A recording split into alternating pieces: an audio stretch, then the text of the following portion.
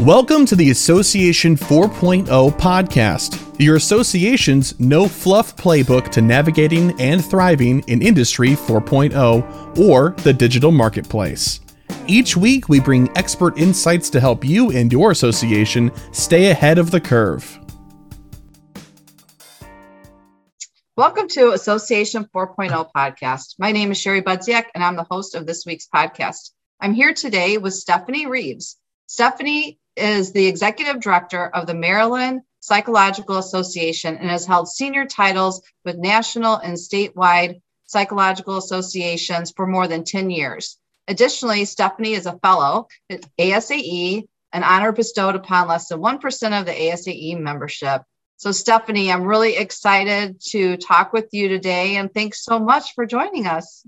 Thank you for having me, Sherry. So tell us a little bit more about you and your organization.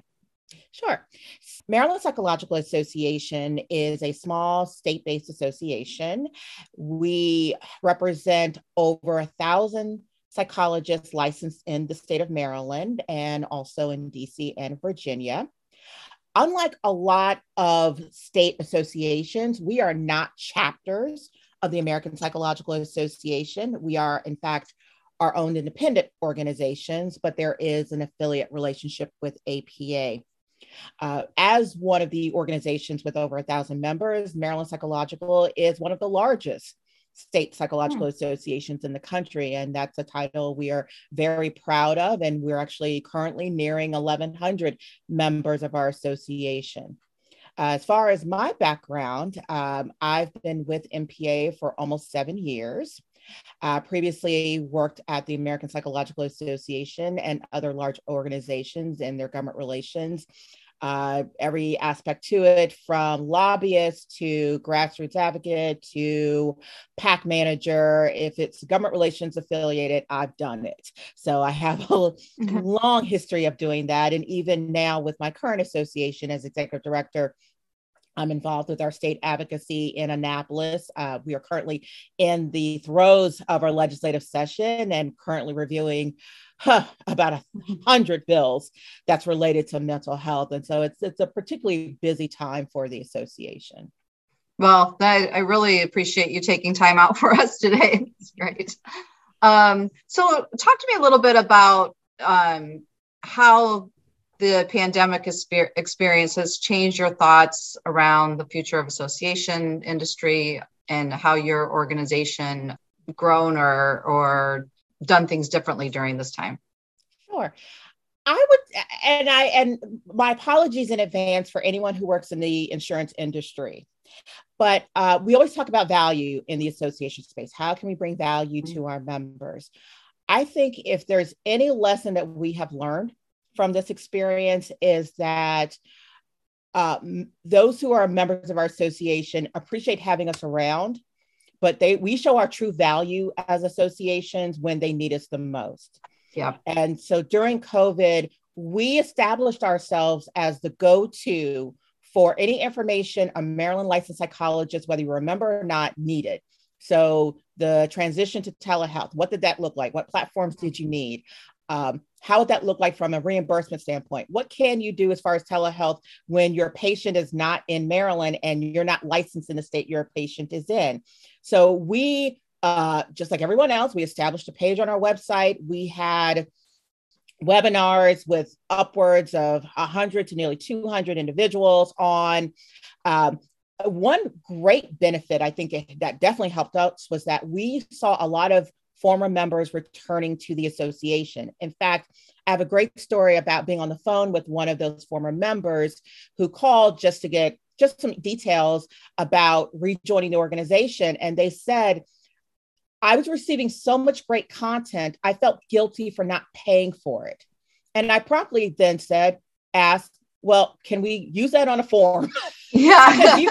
because you can't buy that type of advertising. And the fact that we were able to establish ourselves in that way, I think made it very valuable to the point where we are still having former members coming back to the association. So it definitely helped us with our membership numbers, I would say. And that's a great lesson for the association space, that if you are able to establish yourself in that transition period when everything turned around, I know for psychologists, it's their nature to have in-person meetings. That's what right. they do. And to then immediately have to transition to telehealth, where I have members who have practiced and have established systems for so long, they didn't even use a computer for their practice because they just had, they've had a long established practice that didn't need one. And now all of a sudden they're calling me and saying, well, I have to get a computer, and what kind of programs do I need? And what do you mean I have to shut it down to reboot? What does that even mean? So we also became de facto tech support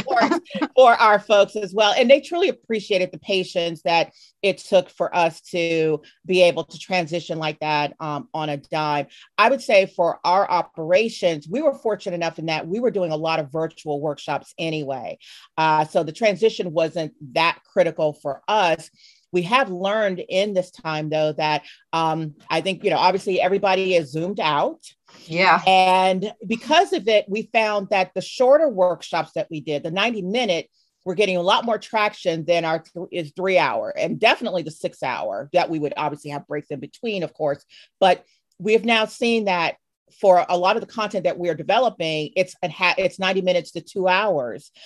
We can do 3 when the content necessitates it, but otherwise, after 90 minutes, they want no part of it.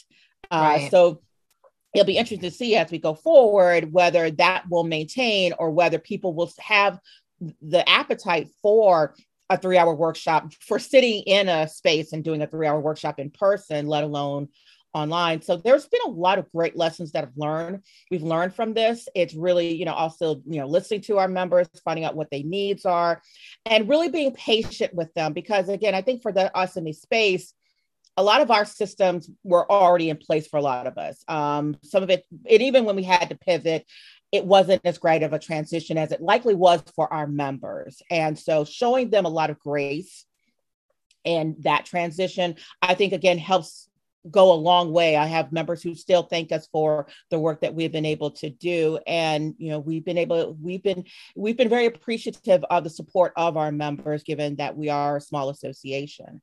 Yeah. And I'm just thinking it was probably really tough because you've got the way that most of your members worked, right, was face to face. And not only are they having the technology challenges, but I bet their patients and the people that they're working with had the same types of things. Or now where am I going to go to take this, have this session, or trying to, are they on their phone, or they're like, that had to be like really a rough pivot for your guys' industry. It was, because every state had a different mode on how continuation of care can be given. Luckily for the immediate area, DC, Virginia, the rules were fairly simple for people to continue seeing folks. If you had a college student who was at University of Maryland and they lived in Charlottesville, Virginia, you could continue to see them. Documentation was key, but that was the other important part that we were able to provide, because we were able to provide them with, my patient has moved to California. What do I do? Can I continue to see them? Because I don't want to discharge them and try to find another psychologist. Because for mental health, and what really, if there's good sides obviously to what's happened, but from a potentially negative standpoint for those of us in the mental health field, you did see utilization up, which is good. Mm-hmm. That's what you want to see. But the problem is, and the problem has always been, that we've just never had enough mental health professionals. And during this period of time, that's when we really saw that hit, because helping our members transition, some were very open to that. Others, particularly those who were closer to retirement, were like, this is not what I signed up for. This is not how I practice. This is very impersonal. I think I may think about retirement a little sooner. And I would imagine that for other associations, particularly those in the healthcare space, they probably saw a lot of their members making those same choices, because it is radically different. But even with the telehealth piece, we're finding that a lot of our folks are saying, I'm going to continue regardless. So again, being very helpful to our members and helping them when it has been particularly rough. And going forward, again, particularly in the mental health space, the telehealth is going to be a really key component to it. But I think as some of our members found, not every patient wants or is good in a telehealth platform. So the questions now going forward is, what do you do with those individuals, particularly if we are, I don't want to jinx it, but, if we find ourselves in another position where we have to lock down, what do you do? Because that way, ebb and flow of care between in-person and telehealth can be really challenging for particular patients. Yeah. Yeah. So, Stephanie, what do you see as kind of opportunities for associations? I would say going forward, there's a lot of opportunity for us to be creative. We always, when we talk about, when we, go after positions and we get hired and such, it's always with an eye towards innovation and being creative. And I think we've always had that spark of creativity in the work that we do. But this particular time, that's when it's like, okay, you want to be creative? Let's go. Let's go. And I think the next area to that is how we deal with continuing education. What does that look like? What does hybrid look like? I was in another meeting with other colleagues, and we were discussing the challenges of even a hybrid model. And I believe I said, I think the challenge is that there is no model yet. We're still deciding that, which is challenging, but yet it's also potentially exciting because we are, and I'm going to use that phrase that everyone has used, and I'm just going to use it. We are building the plane as we're flying it. And in the end of it, we can have this beautiful craft that none of us anticipated that can really work for whether you are an American Psychological Association or a Maryland Psychological Association, but we're still in that period of trying to figure out what that looks like. So I think from continuing education, that's one of the things that we're looking forward to. I think the other aspect to it is what we're all experiencing with the Great Resignation. Mm-hmm. This is a time when I think all of us have thought about what our careers look like and whether we are currently doing what it is that we want to do. And knowing that we have staff that are having those same conversations and making those same choices. And how do we manage that? Particularly in this association space when you have for-profit really upping the ante when it comes to salary and benefits. And, or an organization like mine, it's very difficult to compete with that. So how do we, whether you're large or small in the association space, how do we maintain that top talent? And also, if we're in a position where we have to find talent, how do we compete for that talent? That's going to be, I think, our next challenge as we go forward. And we're seeing resignations from the top down. So I think for associations broadly, looking at it from an executive position, you're seeing the numbers of retirements grow by the day.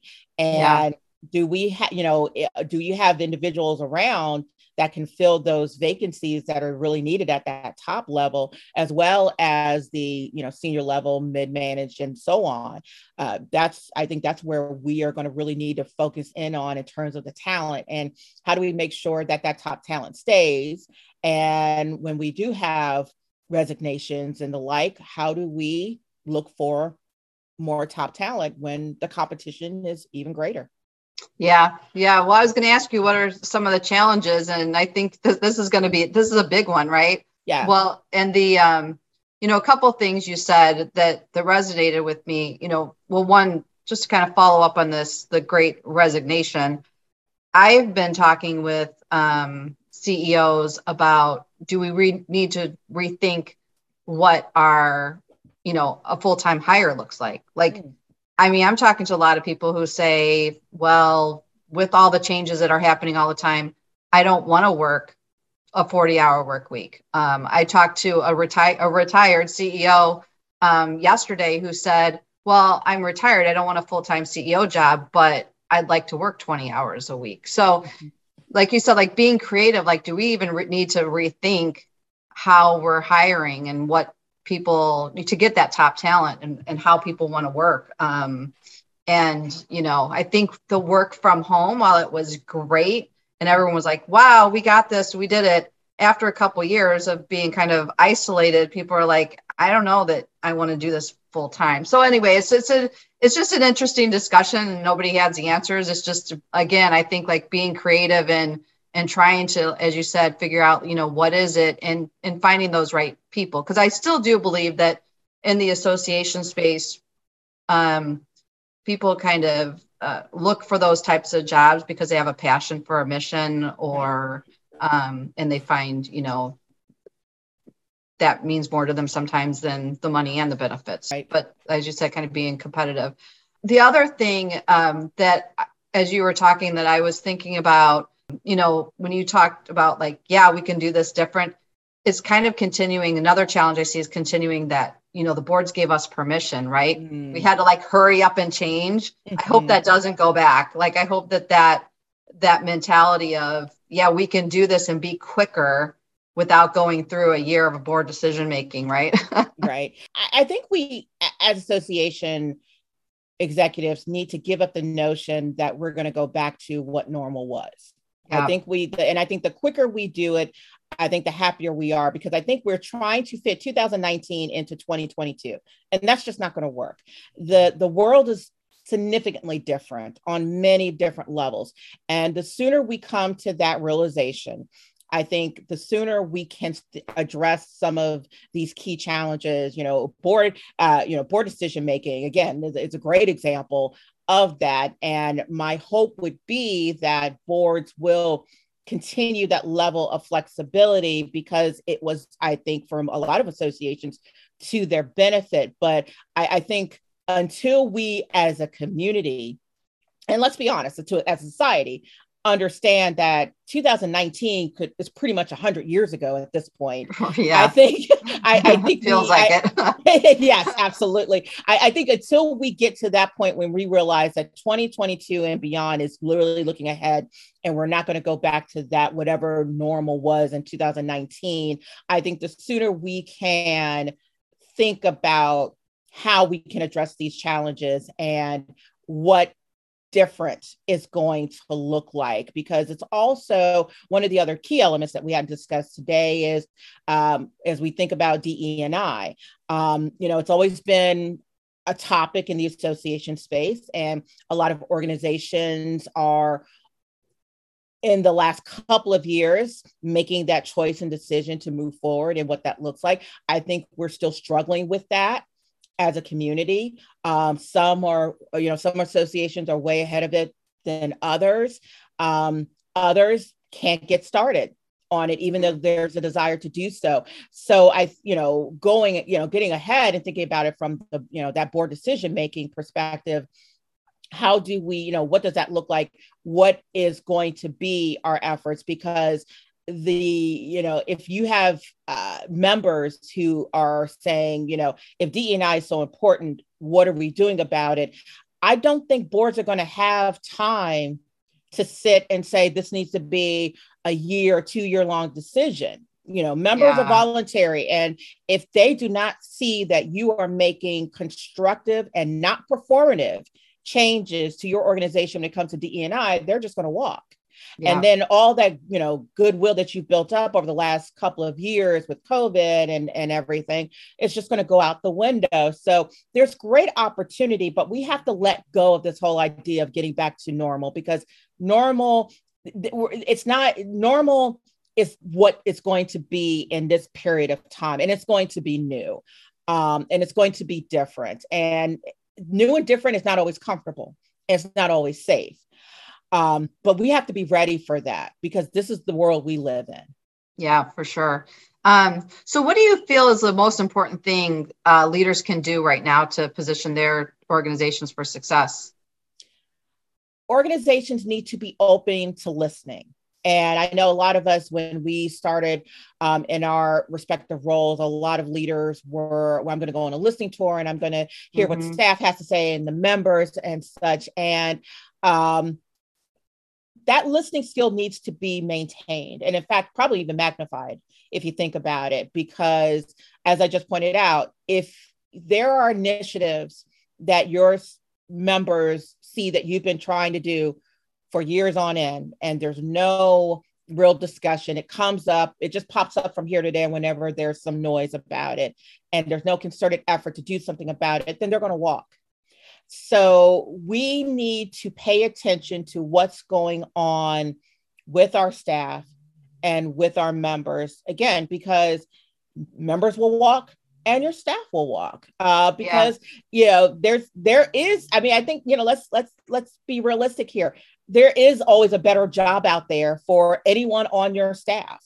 Yeah. And it's a lot easier in this particular period for that person to find that better opportunity. So if you're, again, talking about your top performers, listen to what is happening. Be aware, be conscious about what's going on, and also what's going on in the industry and in your space. With MPA, obviously we advocate on behalf of our psychologists, but that's also for the public good. And we can't advocate on behalf of psychologists and their needs if we're ignoring the needs of the citizens of the state of Maryland. And so it's a concerted effort to address access issues, because our folks are retiring out. They're also burnt out. They're also very tired. And how can we help those who call us looking for a psychologist? How can we help them as an association? And so it's looking at, from an association perspective, not only thinking about your members and your staff, but also that broader community that you operate in. What's going on there, and how best can your association meet those needs, or at least attempt to, put yourself on the path to meeting those needs? Yeah. Well, and that's what you did really well at the beginning. As you said, the pandemic, I'm sure you weren't IT support before, but that's what the members need. Like, you heard them loud and clear, right? Yes. So we're like, okay, we got to get them through this and support them. So a different question I have for you. So how do you feel that association business models are changing, or are they, do you feel? I think I'll discuss this from a membership model perspective, because I think that's where we're probably going to see some changes. And again, I think we're trying to read the tea leaves about what it's going to take for an association to maintain. Because I think, we have, from a lot of associations, you have membership dues, you have, as far as, your revenue is concerned, you may have continuing education. Sponsorships are looking very different. Even if you think about it from a CE perspective, what you're offering from an in-person is going to be is vastly different from virtual. And I think we've learned, that's one of the lessons learned there, is your sponsors, their dollars, makes their dollars are very important. And if we can't deliver on what they're looking for from an in-person perspective in a virtual model, then they're not going to spend those dollars. So what does sponsorship look like? What is revenue generating? And then also thinking about that balance, because for a long time in the association space, we've been told that we need to get away from dues and into non-dues revenue. And for a lot of people, those were events. Well, at the beginning of the pandemic, when you couldn't have face-to-face, if most of your revenue was in that bucket, then that created some issues. And so it's thinking about how, what is that balance? Does that balance even exist anymore? And what are the opportunities getting ahead? I have a good friend and colleague, Artisha Moore, who is the new incoming president, CEO of Association Forum. I like to consider her one of my futurists in this space. And one area that we're hearing a little bit about, but I think we can potentially hear more about, is how associations can work with venture capitalists. I think we are still building that story about what that looks like from an organizational support perspective, and then even beyond, what would a collaboration between an association and a venture capitalist look like? So it's thinking about business models. I'm thinking about it from, what's generating the revenue for the association. I think those buckets will continue, but I think we have to think about how that looks, because a lot of our folks are retiring. And so, and we're not getting the influx of new members from our students, our early careers. So that bucket's going to shrink whether we like it or not. So what makes up for that? What are those new non-dues revenue generators that are out there? And I think, again, that's where flexibility from the board and creativity is going to come into play, because the opportunities are out there. I think it's just going to be radically different from what we are used to, because again, it's comfort, it's safe. We know that that's where, we know that's it's reliable.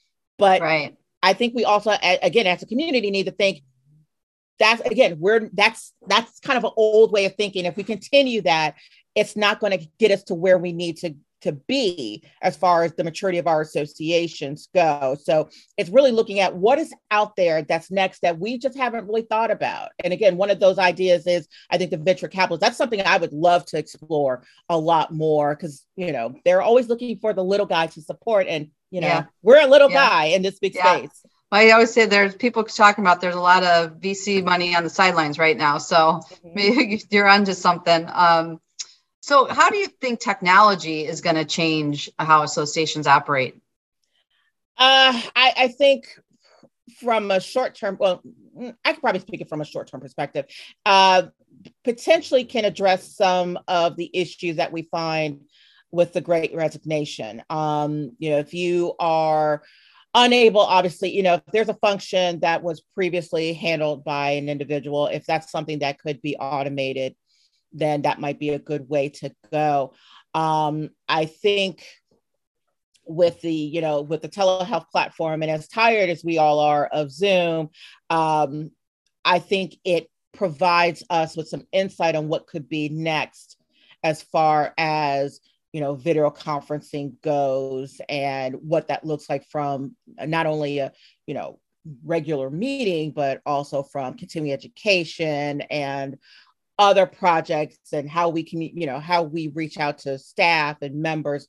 That's another potential for that. I would say in the long term, it's how can we use that technology to, and what does that look like? And how can we use it to make ourselves even more efficient? And I never advocate replacing someone with technology. I would only suggest that if you're looking for a short-term fix and, you're in between people, because computers are only as good as the people who program them. And computers can fail just like any other piece of technology. And so I wanted to be clear that that's not what I'm advocating. What I'm thinking about, again, from the short term, if we're thinking about from, Great Resignation standpoint, but looking ahead, I think there's some great opportunities for us to really utilize technology in a way that can be beneficial.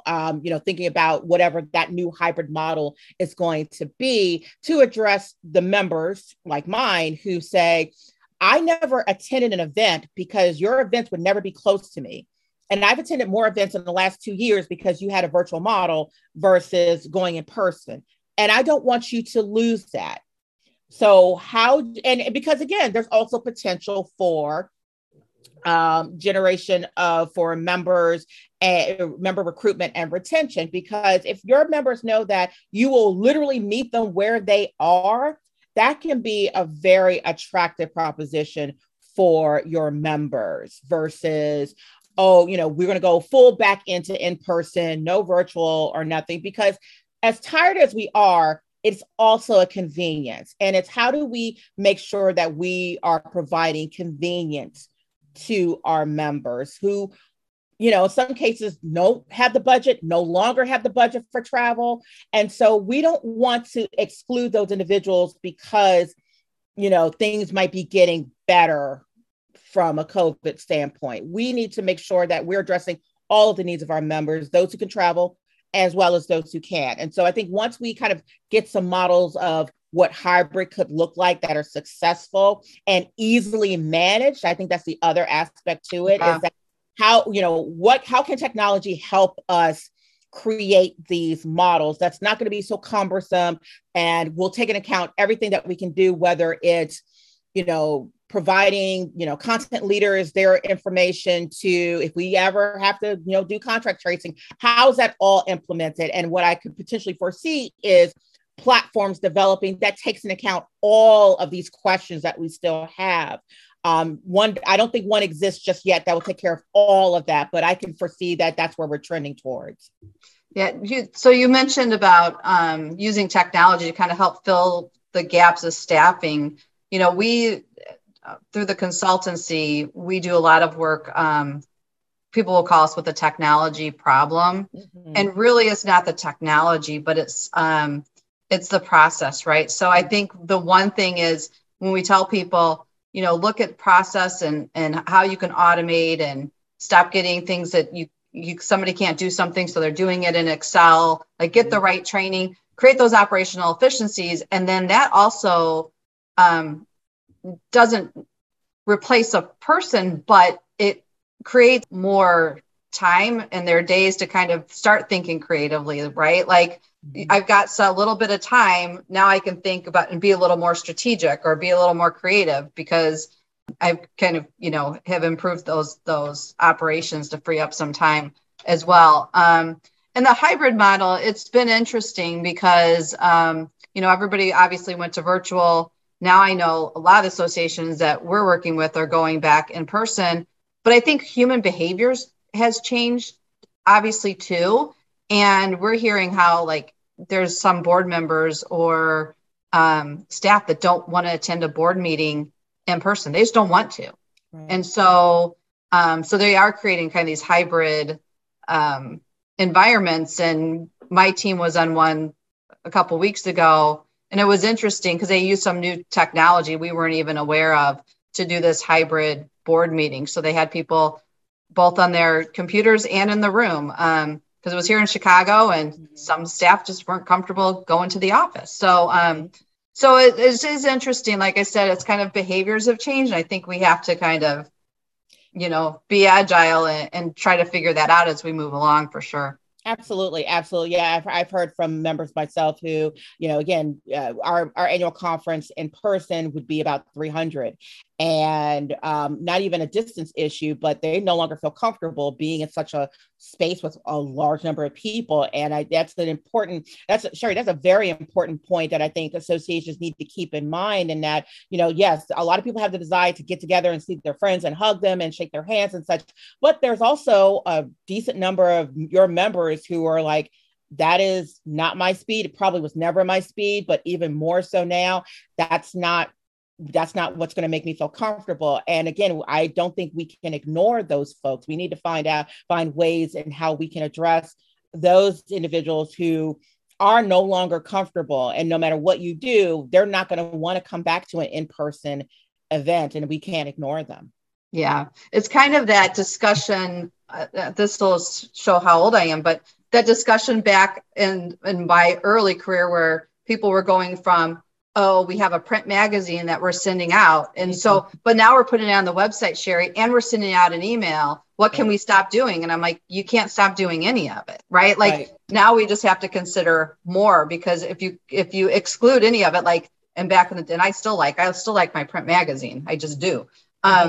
But there are those in our constituents and our members and customers who wanted a different way. So I think it's definitely not black and white, right? Like there's a lot of gray in there that we have to figure out. And even ourselves, we've always done a hybrid meeting, but then the last meeting that we did hybrid was so much more complicated because the expectations were raised. Right. So now we're rethinking, we're like, I think we're going to have in person and then we're going to record it and then have virtual separate. So now we've added 2 more meetings to our plate. Right. But it just, you know what I mean? So I think you just got to, like, as you said, as we started this conversation about being creative, being agile, listening to your members, all of those things, just, I think as you said, are really important as we think about the future. Yeah. Yeah. And how we adapt to these changes. And again, my hope is that there is, I'm pretty sure there's a group out there thinking and having the conversations. And I think that's another potential area for us to be having conversations with these large tech companies, and that because it's not just us. Obviously, these large corporations are faced with the same thing. And how, what does that look like? And again, I think we're still trying to decide, as you pointed out, as you're still trying to do it, you're adding more to it, which is not always our goal, but to try to achieve that, we're doing more. And hopefully technology can address the not doing more part of it, the process part, and creating opportunities for us to be able to, again, to address those who want to be in person and those who want to remain virtual in a way that is both satisfying to both groups, that doesn't create more work for the staff. Yeah, that's key, right? Yes, that's key. Exactly. That's absolutely. I remember I had so many conversations in 2020 where they're like, I don't understand this. We're doing this virtual meeting and our meeting planner is taking forever. And I'm like, well, first of all, they've never done a virtual meeting. Secondly, it's a lot of work. Like, it's a lot of work. But I think everybody understands that now. But you're right. That's the key, making sure that we don't put more on the staff than we need to. Well, this has been great, Stephanie. Any final kind of thoughts or comments before we wrap up today? Well, first of all, obviously, thank you again for this opportunity. I'm glad that we are having these conversations in this space, because I think that's going to be what's going to help all of us going forward with this, I hate this term, but the new normal. But it is there. And I think the only way, and the association community has been successful because we talk to each other and we share information and we share what works and, more importantly, what doesn't work.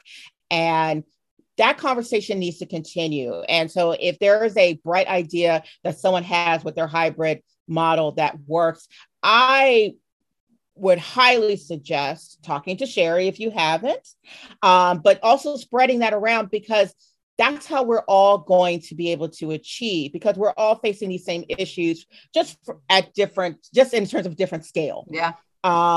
And we can be helpful to each other to achieve those goals, because ultimately we want to be supportive of our members. We want to be supportive of the staff we work with. We want to be supportive of the community that we work in, because as ASAE points out, associations, we drive these innovations, we drive society, and we can help make a better society. And I think we're heading towards that, and we can be the innovative ones, with a lot of, with relationships that we maintain and creating some new ones that didn't exist prior to, because it was never part of the association plan. So yeah. I think this is a potentially exciting opportunity for all of us to really dig in and be bold and ambitious with what we do. Obviously, there's always risk involved, but I think the last 2 years have shown us if we don't take the risk, there's minimal reward involved. Yeah. Yeah. Well, great. Well, thanks so much, Stephanie. If somebody has some great hybrid idea or just want to get in touch with you, how can they do that? Sure. So I'm not difficult to find, quite frankly. You can find me on LinkedIn. You can reach me at my office. My email address is my first initial last name. So let's chat about what you're doing with your organization. See if there's things that I can be helpful with. And, if anybody's interested in learning more with mental health and the state of mental health and where it's going and the potentials there, I'm also up for a chat with that as well. Great. Well, thank you so much. I really appreciate your time. Thank you, Sherry.